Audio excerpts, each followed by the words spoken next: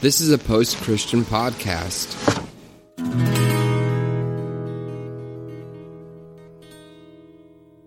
Welcome to the Revolution Church podcast. Hello, everyone, and welcome to Revolution. Hello, Facebook Live again, our second Facebook Live. We've got our friend Angel gave us a lovely, what do they call these things? Tripod. So now we have a tripod so I can look into your eyes. And, feel self-conscious about myself being on camera again because I haven't sat in front of a camera in a long time. But that's okay. It just makes me feel better. I'll just work through it. I'm going to have to get a makeup artist and do makeup before service. Well, we are going through Galatians right now. We are in Galatians 2, so turn your pages to Galatians 2, or your phones, or your computers. I was really tempted today to maybe do a different talk, and I might wind some of that into this. So I was thinking today about doing a talk about dealing with social media, because this past week, my dad said something about Donald Trump, and Twitter went crazy. And my dad was trending, and my mom was trending. And I didn't look up. I didn't hit on the trending things only because some people already told me that people were saying nice, nasty things about my mom, and I can't stand that. And I grew up with that, I grew up going as a kid going to the mall and seeing people wearing T-shirts that said I ran into Tammy Faye in the mall with this makeup splat on the front, and she thought they were hilarious and would sign them. But when you're a kid, it's kind of hard to decipher those things, what's good and what's bad. But it was interesting because a lot of this stuff started with this group called Christian Right Watch. And so it's a really weird road to walk down when you have the experience of having your family say something that you don't maybe not necessarily agree with. I don't watch my dad's show. I've never seen it. I've been on it years ago. Our staff used to take retreats up there.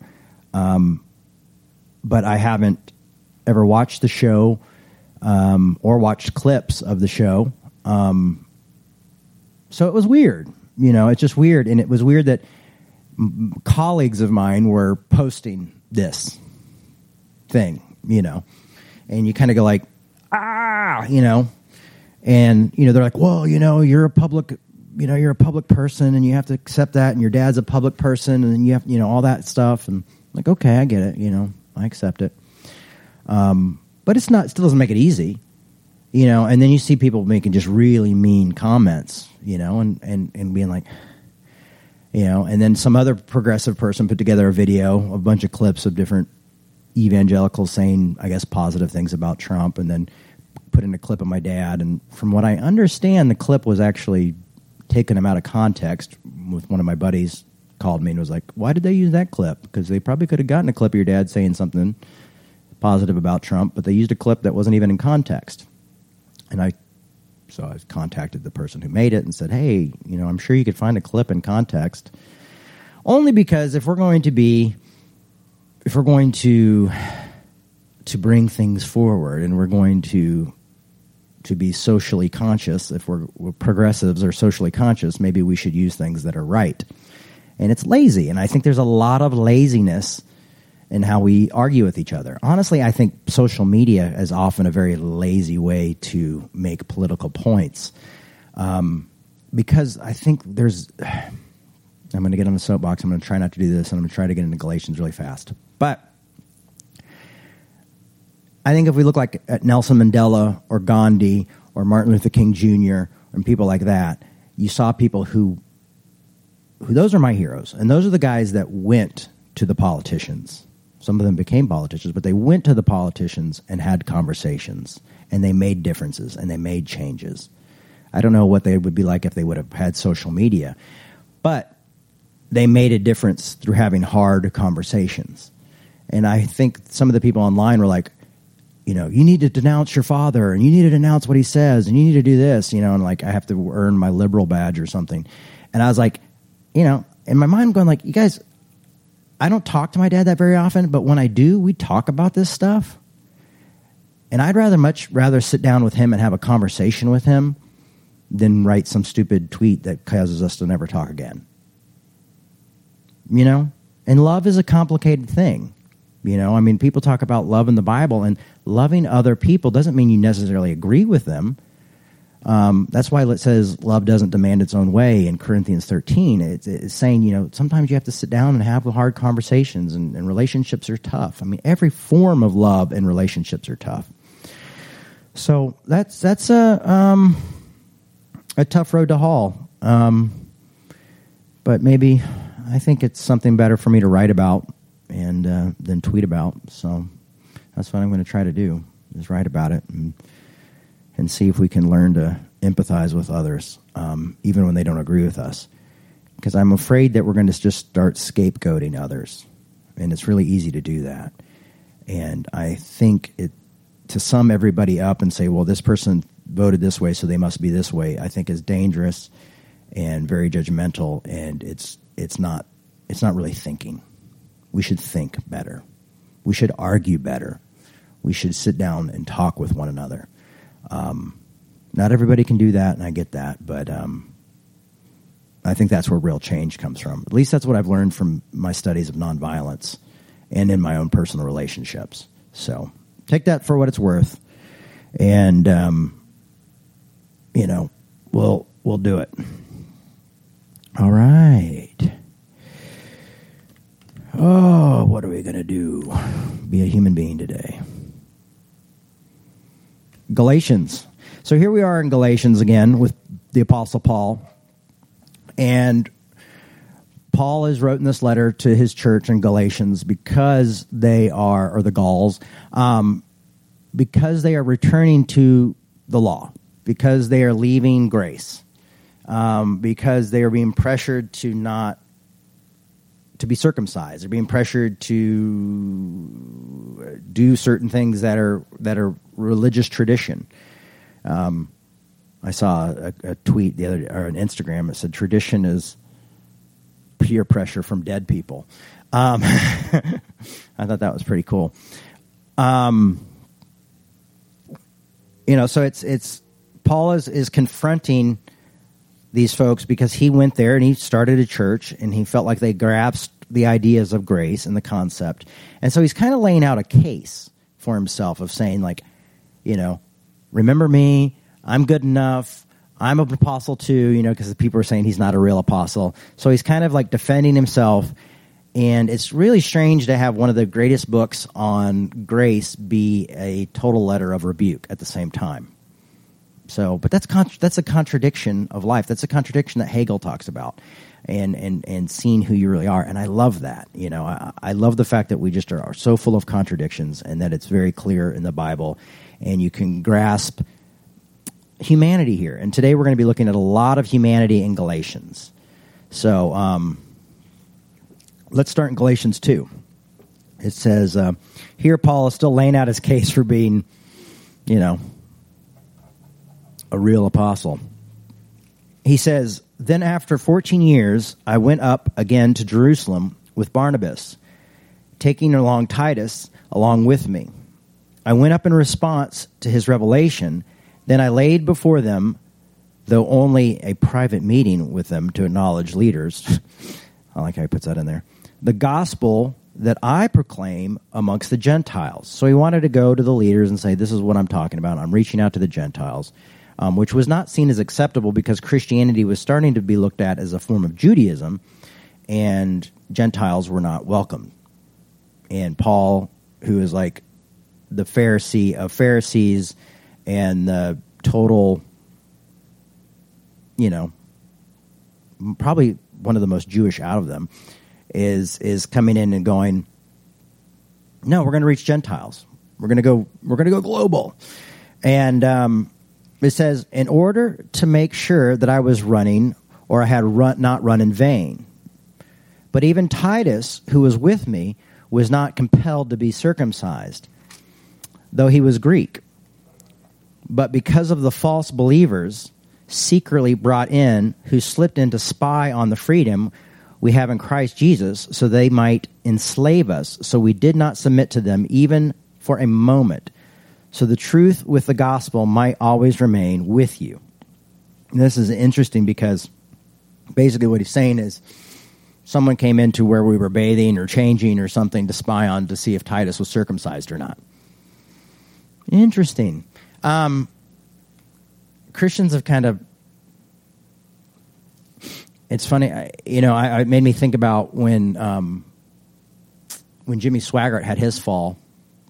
The reason he got caught doing what he was doing was because another preacher who didn't like him hired a private investigator to follow him around and take pictures to see what he was up to.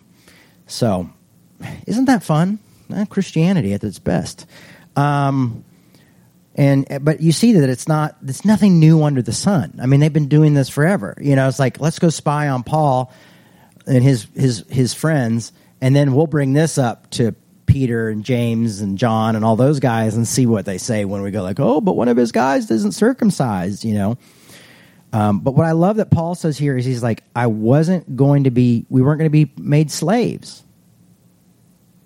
They can't enslave us into religion.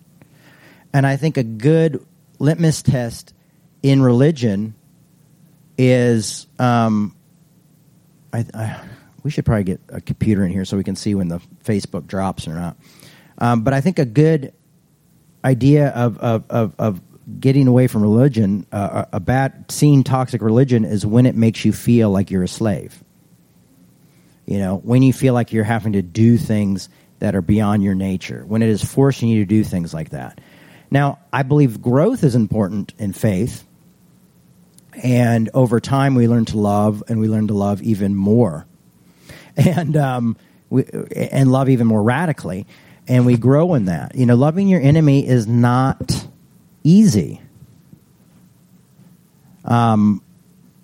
It's the toughest thing I've ever done, is loving my enemies.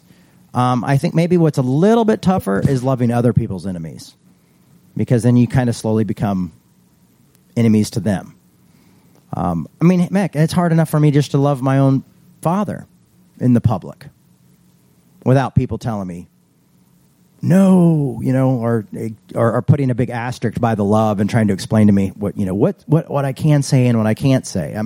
That's what I love about punk rock, because it's like, piss off, I'll say what I want to say, and I'm glad to listen to what you have to say, but I've got punk rock life. So I'm not necessarily going to listen. I'm going to live my best life. And hey, guess what? You don't have to listen, and you don't have to buy the books, and you don't have to do those things. I'm always intrigued by people because they get so mad, and I'm like, well, just turn it off, man. The fact that we use people like Franklin Graham and Jerry Falwell Jr., my dad, and other folks like that as examples, I'm like, I feel like they're kind of preaching to the choir, and I kind of feel like when we're using those extreme examples, we're preaching to the choir.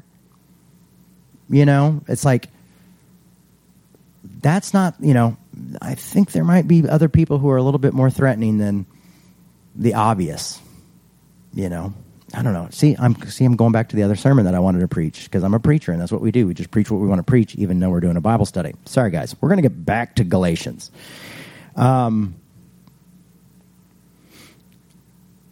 So he says, even for a moment, we weren't going to let them enslave us, so that the truth of the gospel might always remain with you. So he was like, we are going to make our freedom known. We're not going to let this bother us, and we don't want the gospel to be polluted. We don't want to be polluted by the law. We don't want it to be polluted by that. We are taking these traditions and saying they were good for a time, but they don't exist anymore because we're under grace. We're not under law. We don't have to do these things anymore. And unfortunately, the church wants to rebuild these old laws or these ideas, and maybe not even Judaism laws from Judaism, but laws that we create. Like, you have to vote this way. You have to act this way. You can't listen to this type of music. You have to do this certain type of thing, or you're not really a Christian. Grace always really confuses everybody because grace says you are accepted. I mean, Paul Tillich's talk on acceptance is brilliant, and I highly recommend it. It's in a book called Shaking the Foundations. But there's no requirement in that to believe more or to do more or to do, and that's why I think we fear grace so much, is because they didn't like this because they wanted to control this guy and have him circumcised so he would be one of them and look like one of them. We do the same things as where we want people to look like us and kind of think like us and vote like us and have the same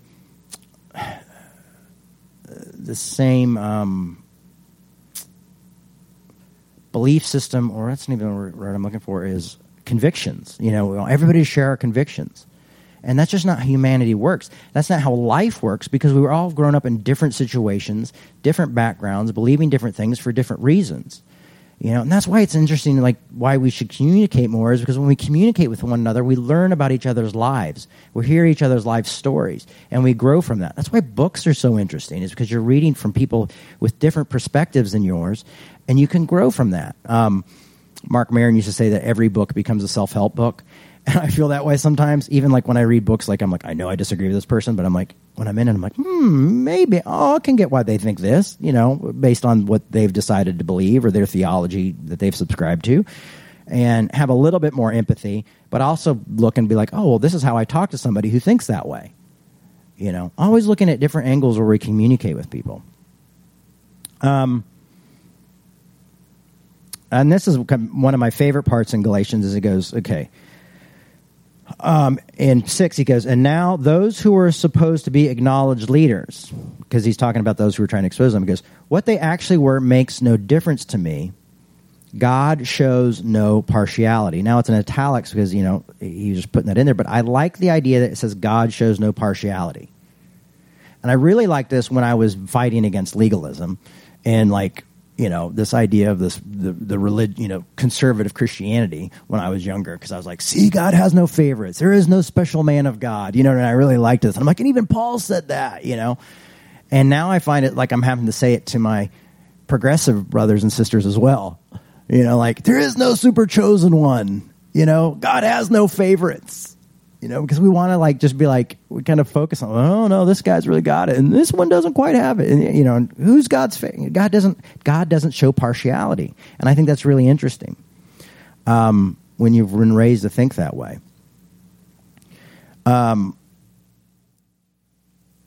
These leaders contributed nothing to me. Paul really goes hard here.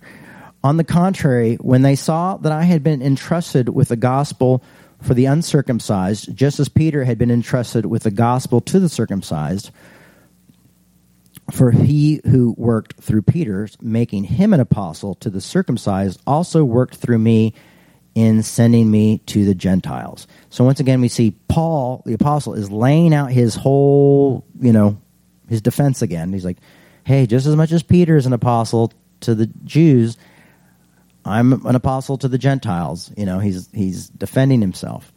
Pure humanity there. Then he goes on to say, and when James and Cephas and John, who are acknowledged pillars, recognized the grace that had been given to me, they gave to Barnabas and me the right hand of fellowship, which I guess maybe a handshake or something, or a secret handshake, agreeing that we should go to the Gentiles and to the circumcised. They asked to reach Gentiles and the circumcised, so both forms of the faith. Then he asked only one thing, that we remember the poor, which I was very eager to do. So the poor, once again, is don't forget about the poor. These religious sects and stuff that you're dealing with and arguing with are important, but don't forget what's really important. Don't forget the poor. Don't forget to help those in need. And I think a lot of us are driven to that by that very concept of reaching the poor. But sometimes to the point where we get the religious politics back in it again. So it's like this really vicious cycle where we're constantly battling our human nature to because we want these rules and we want these regulations. I mean, this is why the people were bringing back in Judaism, because it's comfortable. Legalism is comfortable because it tells you what to do. I have a lot of doubt in my life and my belief system. And, there are times where I miss certainty. I know that I know that I know, God said it, the Bible put it, and so it's true, and I miss certainty, I mean, there's a reason people are addicted to certainty. They have this compulsion to be like, I know, and why people write books on apologetics and things like that, because it makes us feel secure. And security is a nice feeling to have, safety and secure. But, that also makes us often closed to the other. And that's what I hope we're not, closed to the other. This is where it gets really cool. This is the best part of Galatians, I think, or the most, you get to see the humanity of all the apostles here. And Paul really lays down his argument right here in 11 to 14. He says, "But when Cephas," talking about Peter, "came to Antioch, I opposed him to his face, because he stood self-condemned." Now, Paul's really been hitting on this self-condemned thing. He's like, cursed is anyone who preaches a different message. He's talking about a self-curse. He's also saying they're condemning themselves through these actions. For until certain people came from James, so he uses James's group. I wrote about this in one of my books, my last book, I think it was. Came from James. He used to eat with the Gentiles. But after they came, he drew back out of fear and kept himself separate for fear of the circumcision faction. That's going to be the name of my next punk band, the Circumcision Faction. And the other Jews joined him in this hypocrisy, so that even Barnabas, who's his buddy, was led astray by their hypocrisy. But when I saw that they were not acting consistently with the truth of the gospel, I said to Cephas before them all, "If you, through a Jew, live like a Gentile and not like a Jew, how can you compel the Gentiles to live like Jews?" So he's showing us like even when Peter made this mistake, even when Peter,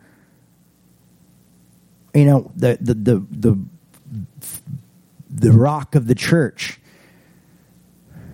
went back to the law, I had to correct him, because this is how important grace is. He's also showing that he's like an apostle. He's like, see, I corrected Peter, so I'm an apostle. You know what I mean? He's showing his, who he really is, and showing that he's got his shit together, and that he's important too. We get it, Paul. You're important.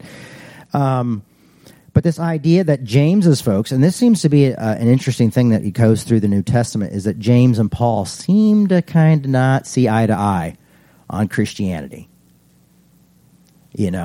Like Paul's like, some of these people who are putting your mind and twisting it with these messages of, you could do whatever you want, and then Paul, you see Paul kind of dealing with it. So you see that there was always an uncomfortable question about what the faith really was, and these guys are trying to figure it out, and people always disagreed. They always weren't sure. They always argued theology. Arguing theology is a great tradition of our faith, especially in the Jewish tradition. And they argued well. They didn't say Paul shouldn't be an apostle, or he wasn't like, James should just be done and we should get rid of James because he's Jesus' brother and he thinks he's all that. Let's just, fire him or have him stoned or whatever. No, he didn't do any of that. He's just saying, I had to disagree because, James's folks is having a bad influence on people. He's scaring people and intimidating them. He's intimidating Peter. He's intimidating Barnabas, my first person with me. And you could read this in all sorts of different ways if you really wanted to think about it.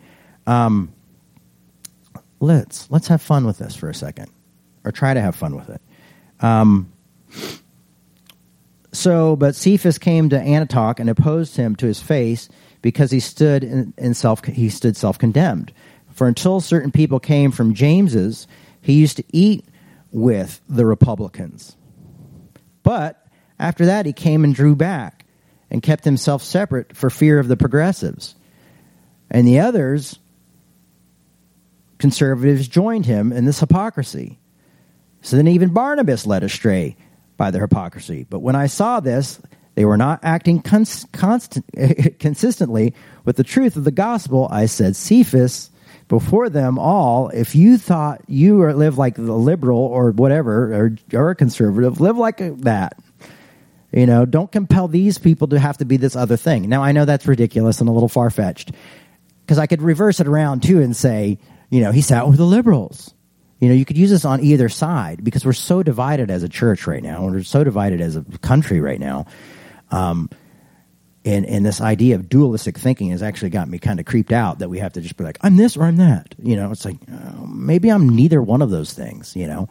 And I think what Paul is saying with grace, and the idea of grace, is that you can just be.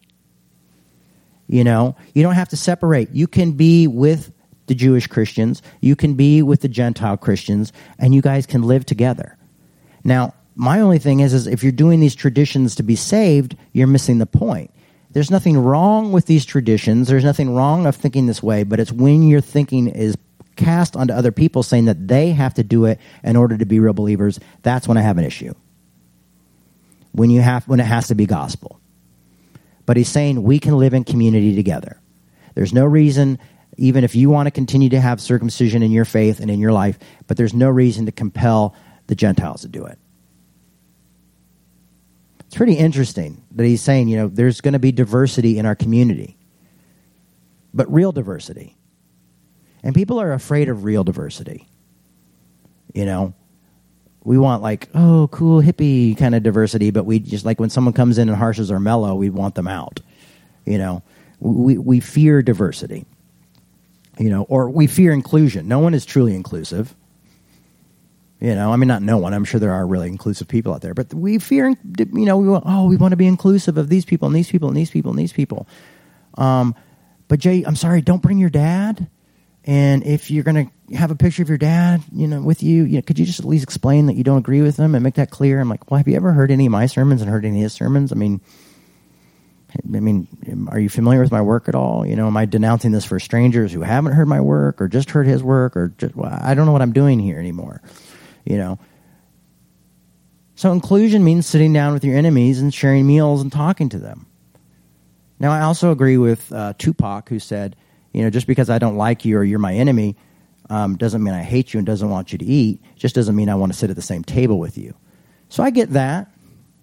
You know, we don't have to be like Jesus right away.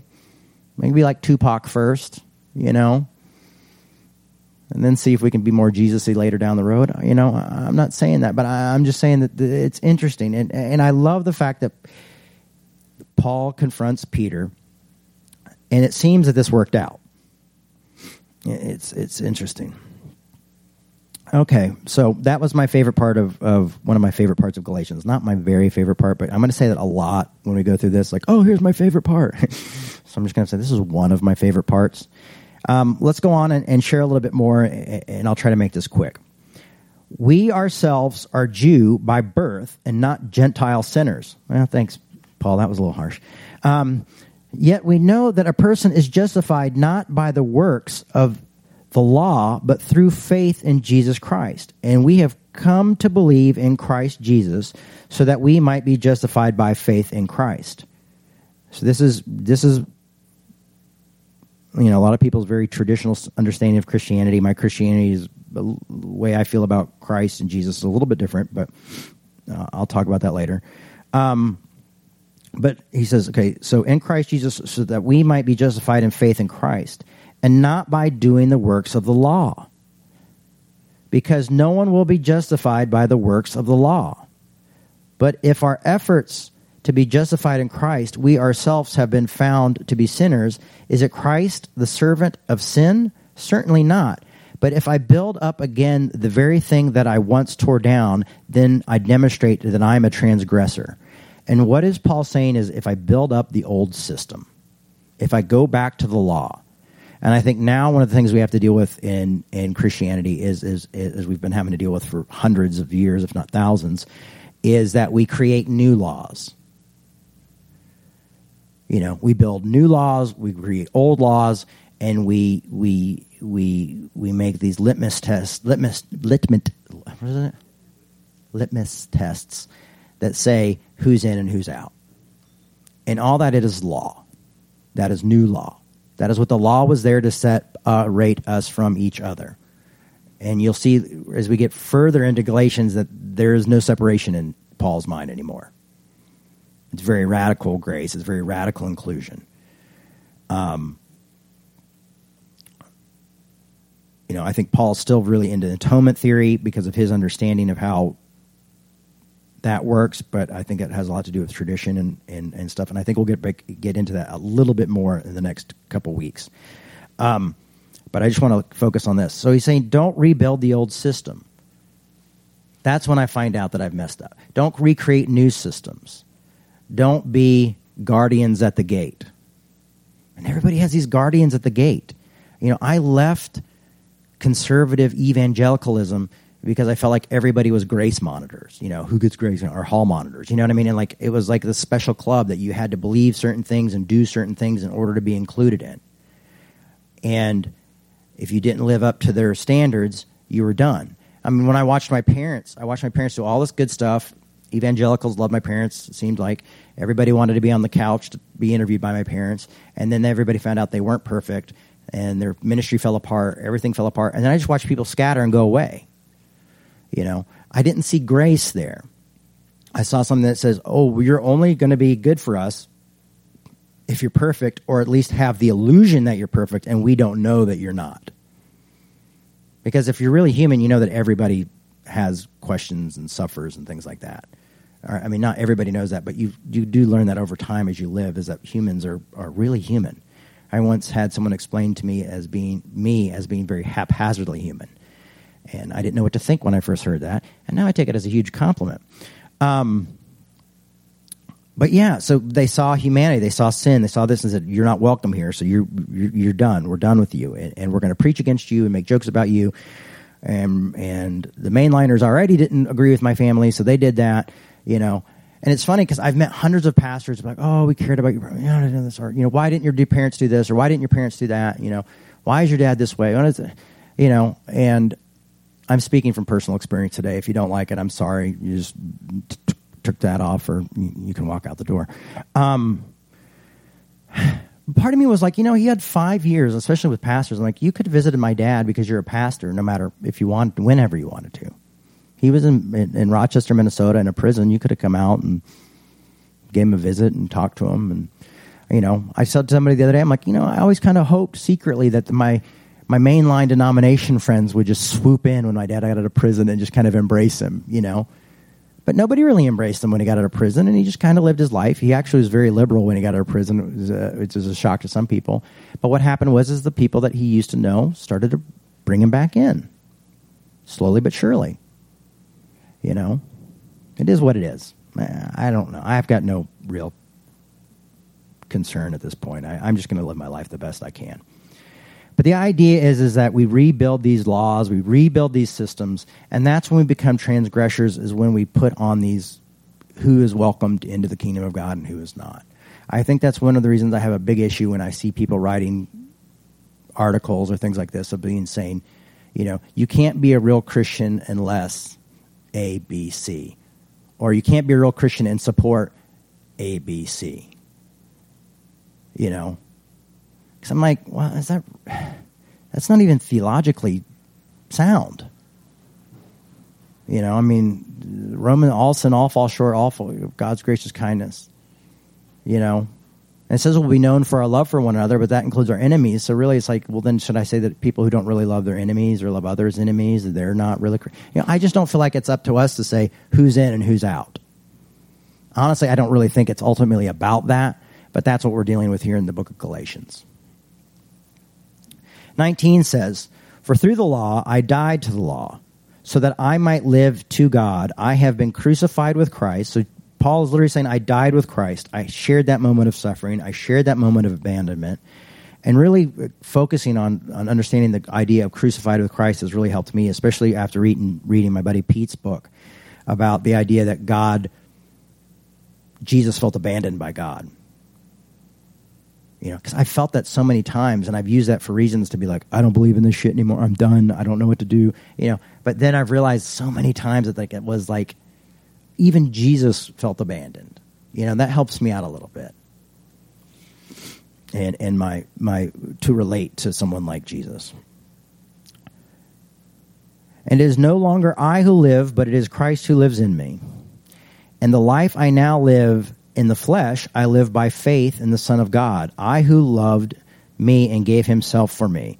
And then this is really pretty cool part. Get ready. Hold on, everybody. For the justification comes through... Oh, no, he says, I do not nullify the grace of God, for if justification comes through the law, then Christ died for nothing. So in Paul's mind was, if we go through all these rules and regulations, then there is no need for Jesus to die. Because he believes that because of Jesus' death, we had grace. I believe Jesus came to show us that we've always had grace and that we just never really grasped it, is my theology. But Paul is saying, because Paul is a firm believer in atonement theory, is that if if we rebuild the law, when we try to do things, when we put these expectations on, there's no need for Jesus anymore. There's no need for the Sermon on the Mount. There's no need for loving your enemy or new to your neighbor or doing all those stories, everything that Jesus did. There's no point in it if we're going to rebuild the law, if we're going to create new laws, if we're going to say that you have to be A, B, or C in order to fit in. And I've seen this my whole life growing up. And it breaks my heart a little bit that I'm starting to see it out of the liberal side and the progressive side, because that was something that was a group that I always felt I thought was much safer, to be honest with you. And now I'm starting to realize it's not as safe. I'm rethinking where I stand in my life because of that, because I'm like, I don't know if this is something that I can, hitch on to anymore. I feel like if I want to remain inclusive, I can't just be on this side and exclude those people as they did to me years ago. I just don't think exclusion is the way to go. I don't think new rules and regulations that look more like me are the way to go. And making feel people like they're guilty or not included because they don't live up to my expectations. I'm just returning the favor that happened to me when I was a kid. I'm just creating a new form of legalism. And I don't want to be in that. So I don't want to rebuild the law. I don't want to build a new law. We've got a law, and this time it's Law 2.0, and it is so much better, and it is so cool, You can drink and hang out, and our law is really cool. You just can't be a bummer, man. I don't know. That's my impersonation of some guy. I don't know who. But I don't know. I just hope we can think this through and think about how we look at inclusion, if we truly want to be inclusive, or if we just really want to be legalistic in a different sense. And who is our other? Who is the other in your life? If you spend your life working with the poor and helping the poor, I will tell you this, they are no longer the others. Someone else becomes your other. So who is the other? Often the other is those that you don't want to be around. And what someone said, if your enemies look like, the thing I have a problem with Christians is that often their enemies are, their enemies look a lot like God's enemies, And so it's we just decide where we're at in our life, oh, okay, I'm here. So now God doesn't like these people. That's a new law. That's just, we're falling into something. I think the idea and the journey of Christianity is saying we go beyond that. We build above that. We go into this complete inclusion where we really do love people, where we really do have the tough conversations, where we do walk through life together, and we recognize each other's humanity and brokenness, that we all fall short. Not that some of us do, but that we all do. And so I think reason Paul's saying this is just he is saying this. He's don't create a law that excludes the Gentiles. Don't exclude these folks. And if someone comes in and saying they exclude these folks, I'm not going to listen to them. If you want to exclude the Gentiles, I'm not going to tolerate the exclusion of the Gentiles. But then when we get into it further, he's going to say there is neither Jew nor Gentile. nor male nor female. I'm jumping ahead of myself here, but he's going to go in and say that there's no status. There's no one's special. He just said that about Peter just a second ago and said, God has no favorites. Nobody's special. Nobody's particular. Nobody's chosen. Empathy is a really hard thing. Reading the scriptures are really tough. It's really challenged me a lot because I would have preferred to stay in my camp and be comfortable. But now it's pulling me out of my own safe space.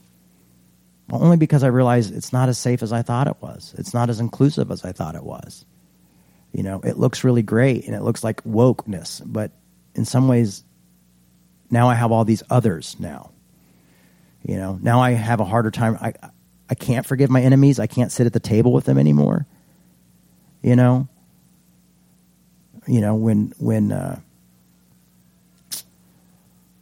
Ellen DeGeneres sat next to George Bush, everybody lost their mind. She wasn't sitting down next to him going like, I agree with everything you did.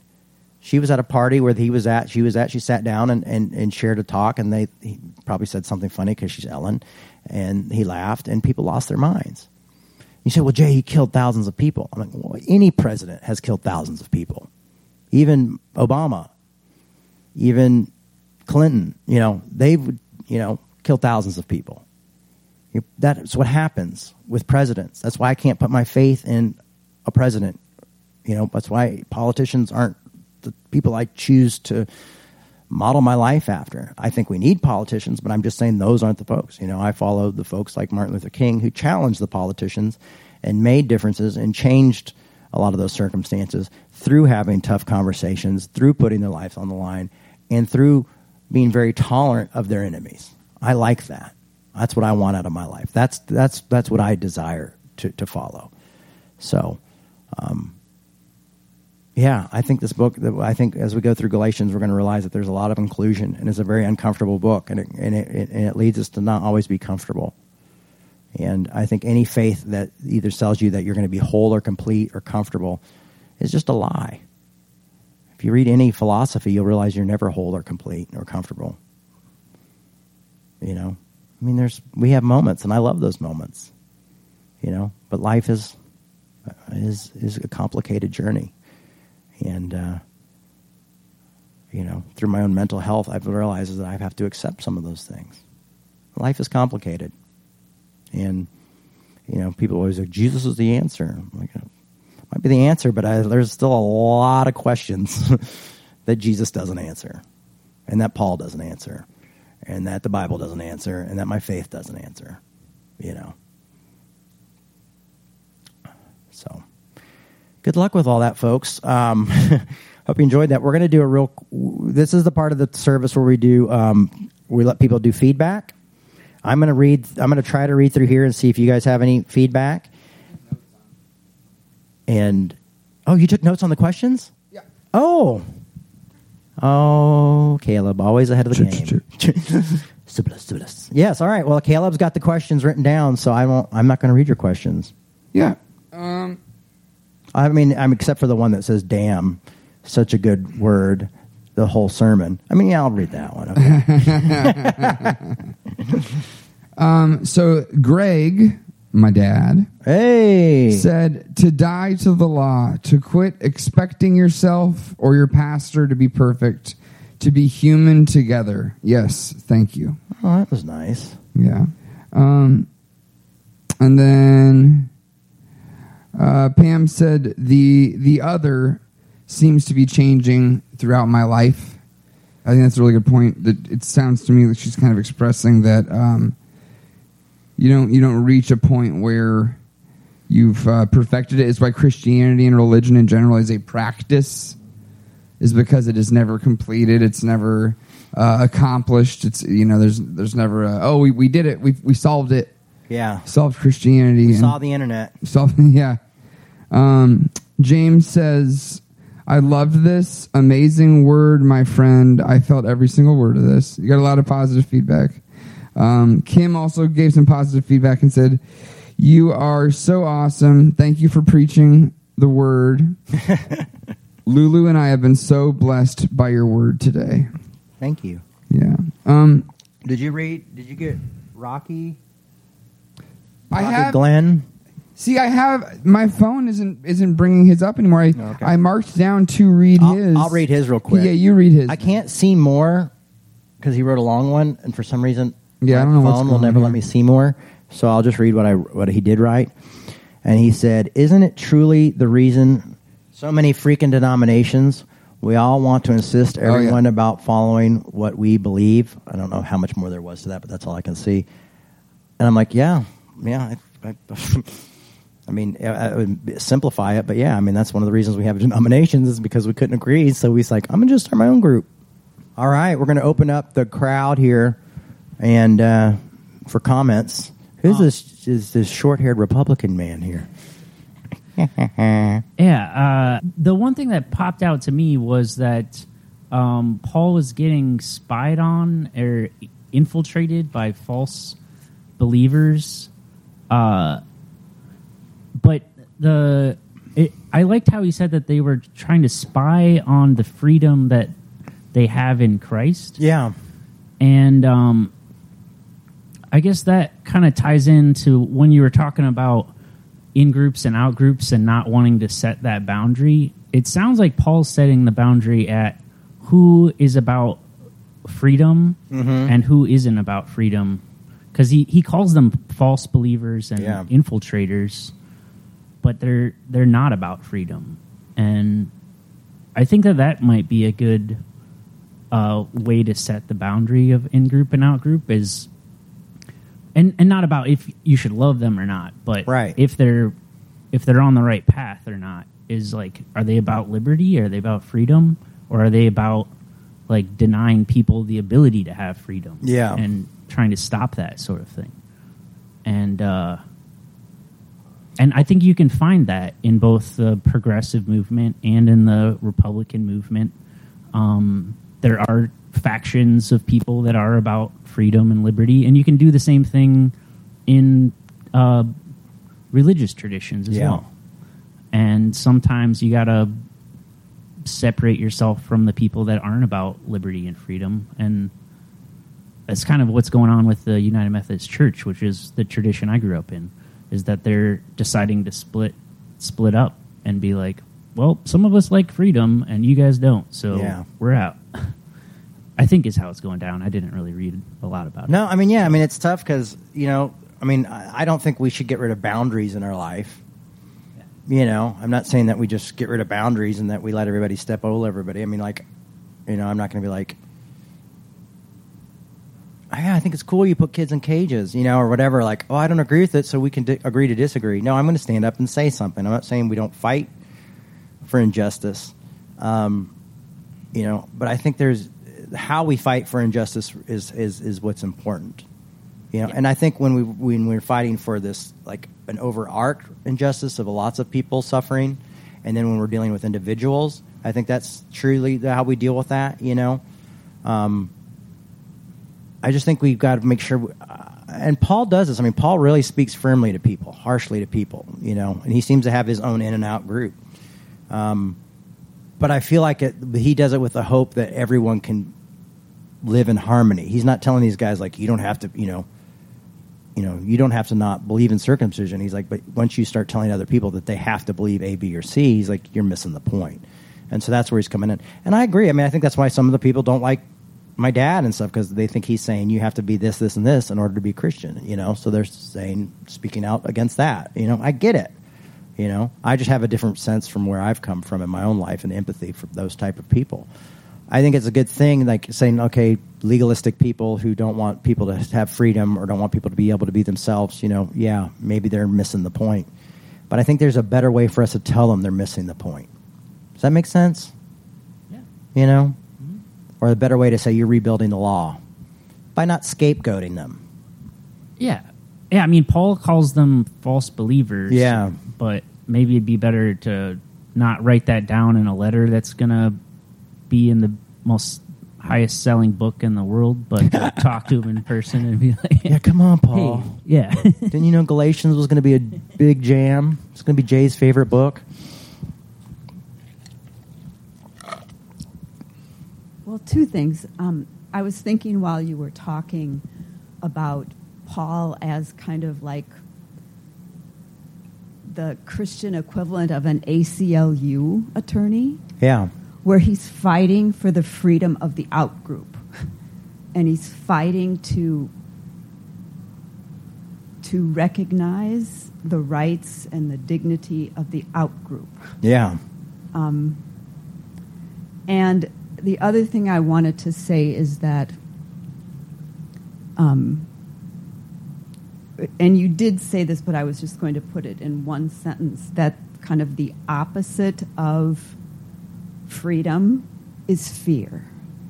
And so, you know, if we look at people or look at ourselves and judge them and us as stubbornly clinging to our beliefs, that's because we're afraid. And somehow we have to find some kind of solace or hope and security in Christ and in our brothers and sisters. Yeah. So that we don't let fear determine how we live. That's good. Yeah. But I thought that was a beautiful talk. And very true and poignant and powerful. Oh, thank you. So thank you for that. It's confusing. It's just a confusing world we live in, huh?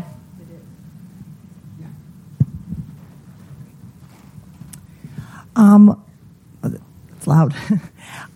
I can contribute by saying I feel like I have mentioned this before, that I grew up in the Christian tradition. I grew up in a Baptist church and went to a Baptist school.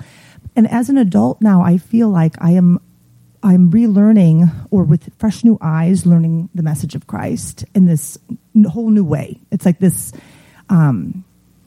It's a wonderful feeling to feel like it's like this new thing I'm discovering for the first time, actually, because I do have these stories from the past, but it's just learning it from through a new lens. And this is thanks for talking about Galatians today. One thing that I think is obviously very powerful, the grace, faith, and belief, and having those being driving forces, and having that's it. It's not work. It's not what you do. It's not law. It's it's faith and grace. And I don't know what that means really, but that it's like a path. It's like something to follow and to learn from, and that's very powerful. And another thing I wanted to say is, one thing that has changed with my understanding of Christ now, and this is just something that's come, it's just I know that this is how I understand Christ, is different from how I grew up, and how much of Christianity sees the message is in chapter 2. Paul says Jesus Christ is the only way, I think. Yep. Right? Yes. Yep. And that's not my understanding. And I don't see that he is the only way. But what I want to say about that is that the message of Christ is so powerful, and I don't think that my understanding that that is not the only path diminishes the power of the message at all. That's how I don't see that as diminishing the message at all. But I do know that to me it feels like that's almost like a law or a rule that you would just follow this, that you just follow this one path and everybody else has to. It seems like it becomes violent then. So that's what I have to add. Thank you. Yeah, thanks. I found the rest of those Facebook comments. If you want to hear those real quick here. Mary says, don't we have to step out of our comfort zone to truly love like God's love? Since I don't know what God is anymore, I'm not sure. Yeah. But maybe like unconditional love might be a way to put that. No, we have to. I think we have to step out of our comfort zone to love anybody. I think in friendship, in our children, in romantic relationships, I think that's always kind of, you know. And that's the cool thing about love is sometimes when you love somebody, you see past their faults, or you accept those faults, or you see those as who they are, and you learn to embrace those things too, you know. And love is such a strange thing on so many different levels. We actually probably need a few more words for love, but yeah. Mm-hmm. And that's what Paul's doing. I think Paul's just trying to say, like, you know, look, we've gotten somewhere really cool where everybody's included, including Gentiles. Let's not miss this, and let's not force the Gentiles to jump through these hoops anymore. You know, so the point is I don't know how much of it is personal responsibility too, is where we just watch our side of the road and we love other people, you know. And I don't know. I've got too many things going on in my life right now to give the best, clearest opinion on this sermon. And then I'll read one more here from our friend Ray. Said, I just lost it again. But the gist of it was, ever since leaving evangelicalism, I never thought that I would appreciate a sermon about Paul as much as I did this one. Something that he said. So well, that's really cool. Lots and lots of... Somebody asked one of the books I recommended, and it was Shaking the Foundations by Paul Tillich. Oh, yeah. So there you go. Uh-huh. And then someone who mentioned that they are, as a person of color, I wish I could read more. I can't read more, and it drives me insane. It just says, inclusivity is some people's goal. I guess as a person of color, I relate to Malcolm X with the concepts that I want to help those, and then it just ends. I love Malcolm X. His book is one of my favorites, and the film they made about Malcolm X is one of my, probably, if not my very favorite film, in my at least top 5. No, I think Malcolm X got it right. I mean, I think at the end there, he really got it right, and it cost him his life, you know. So I think Malcolm X is definitely someone to put into those roles of people who was impacting radical change. I had one thought real quick, and this is something that you and I actually talked about earlier this week a little bit. Just incidentally, I've had conversations recently over the past week with some people who are definitely on different sides of, you know, the social, political, kind of a dichotomy, I guess. This created this manufactured A or B, kind of dichotomy that we find ourselves in.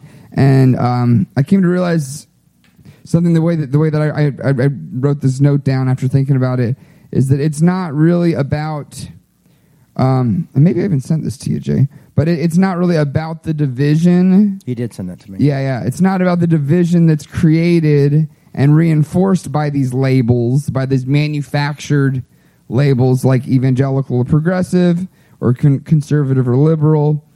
It's really I think it's really more about, first, what makes sense to a person based on their own experience and their interactions. Like we've talked about before, the things that can change a person's perspective and even their convictions more than anything else, or how they see other groups of people or how they see the other, is having those intimate reactions or interactions with those people and meeting those people and getting to know those people and seeing that they're not stereotypes and finding common grounds and things like that. And think that can then, those experiences can then lead to new shifting theologies and worldviews.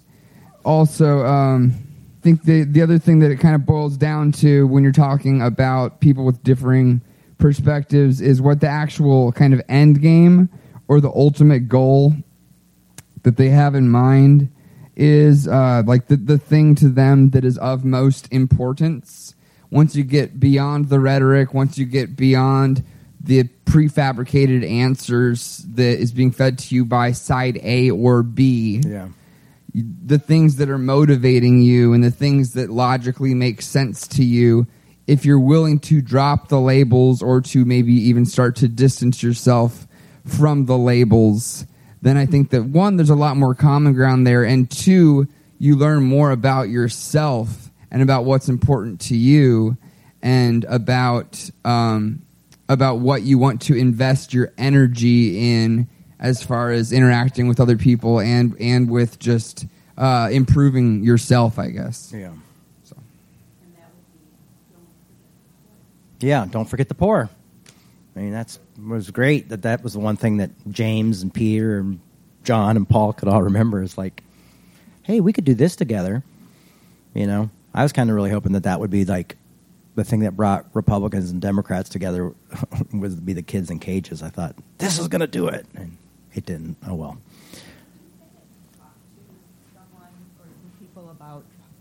Did you say that you talked to some people about possibly helping to provide some? I did. And whatever happened with that? They said it was too overwhelming to do and that there was too many people. I mean, it was, yeah. There's justifications of why they couldn't do it. You know, I couldn't do it because I didn't have enough money, and they couldn't do it because logistics, or the fact that they just didn't want to do it. Didn't feel that they really wanted to do it. Yeah, I could talk about that stuff for too long. In the book I'm working on, I'm going to talk about some of that stuff because I think it's interesting how we choose to also not see the faults of our own sides. And I see that on both sides as well, and I think that's something important to look at in the future. But, hey, thank you guys for a great service. We've got a meeting to talk more about the church and hopefully some exciting brand new things coming your way. So me and Caleb have a meeting to go to talk about the church and figure out how to make it better. So I want to thank everybody for joining us on Facebook Live, and we're going to try to continue to do this and make it better. Also, I forgot. Yeah, If Revolution is a non-denominational church, a 501c3 nonprofit. If you'd like to donate to the church, people love this part. This will be the clip that people show. You can donate to Revolution by going to revolutionchurch.com and clicking on the donate button. That's how we exist. This is how we do stuff like this. I mean, through your donations, we're able to have a tripod because someone gave it to us. This video is on my own cell phone, so we could really use your help and support. My kids just poured water on my computer, and I don't have a computer now, so hey, we could use your help. So we'd also like to hire Caleb because Caleb helps make all this stuff happen, and he works really hard. He works really hard doing this to make this happen, and then he works really hard to make money outside of this, and I'd like to see him be able to bring those two loves together. So if you want to consider helping Revolution and supporting us financially, please go to revolutionchurch.com and make a donation there. Thank you, everybody, and lots of love and grace. Bye. We'd like to remind you that our ministry is supported 100% by listeners like you. To make your 100% tax-deductible donation today, please visit revolutionchurch.com/donate. You can also learn more by clicking the donate section on the website. If you enjoyed this show, you might also like Loosen the Bible Belt with Kristen Becker and myself, Jay Baker.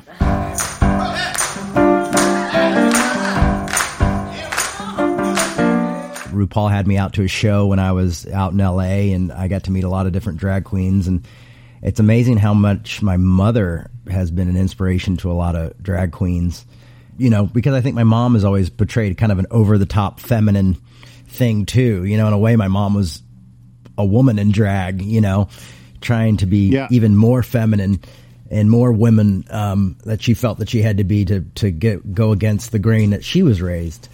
I've always seen kind of this kind of strange crossroads with my mother and the whole drag scene. So it's always been something I've always really kind of loved and actually been pretty comfortable with, which I think was strange for a lot of my hetero friends. Yeah.